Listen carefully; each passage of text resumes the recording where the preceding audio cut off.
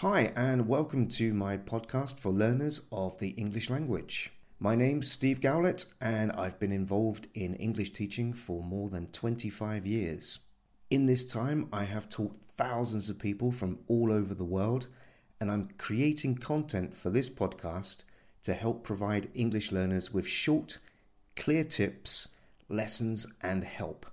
It's my hope this podcast will help you to unlock your English.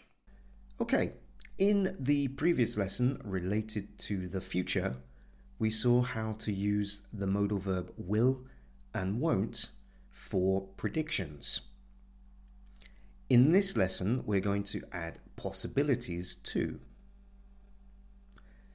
So when you're making a prediction about something that you are very sure about, we use will and won't.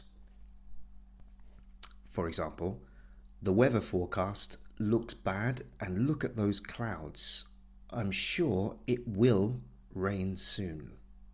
Here, as it's something we can see, we can also use going to. I'm sure it's going to rain soon. So it will rain soon, it's going to rain soon. Here's a negative example, but also about the weather. It's going to be an incredibly hot day today. You won't need to wear a jacket. Or it's going to be a very dry summer.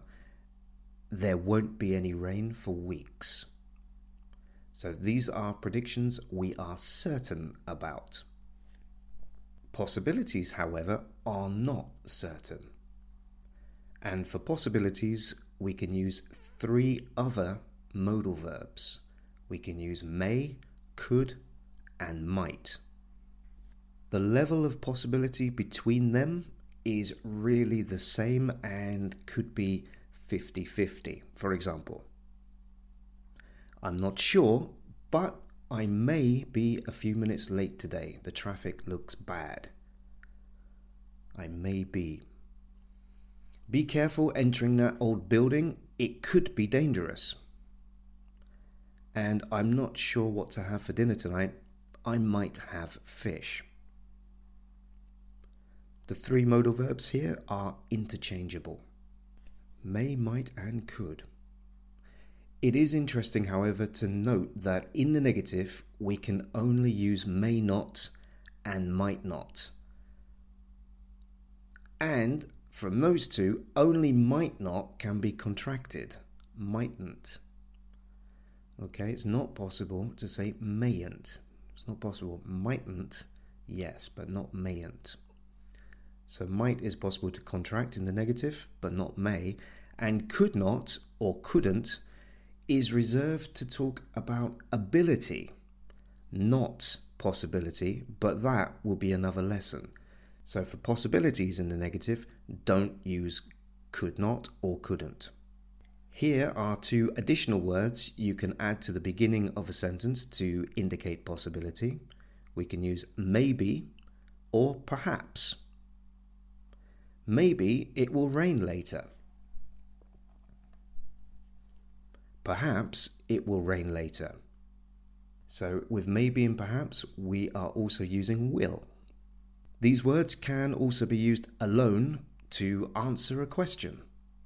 For example, will there be any time at the end of the meeting for questions? Maybe. Or you could also say, perhaps. So, it could rain later, it may rain later, it might rain later. We can also increase the level of possibility by adding it could well, it may well, it might well. So, for example, it could well rain later, it may well rain later, it might well rain later. And that increases the possibility a little. So, in this session, we have reviewed predictions with will and won't, and how to express possibilities with may, might, and could, and we've also seen maybe and perhaps. In the next lesson, we will focus on conditionals for the future. Well, that's it for this podcast, but I hope you join me in another. Also, please check out my YouTube channel, and I do post updated information on Facebook and Instagram. For now, I will say thanks for listening and go practice some English.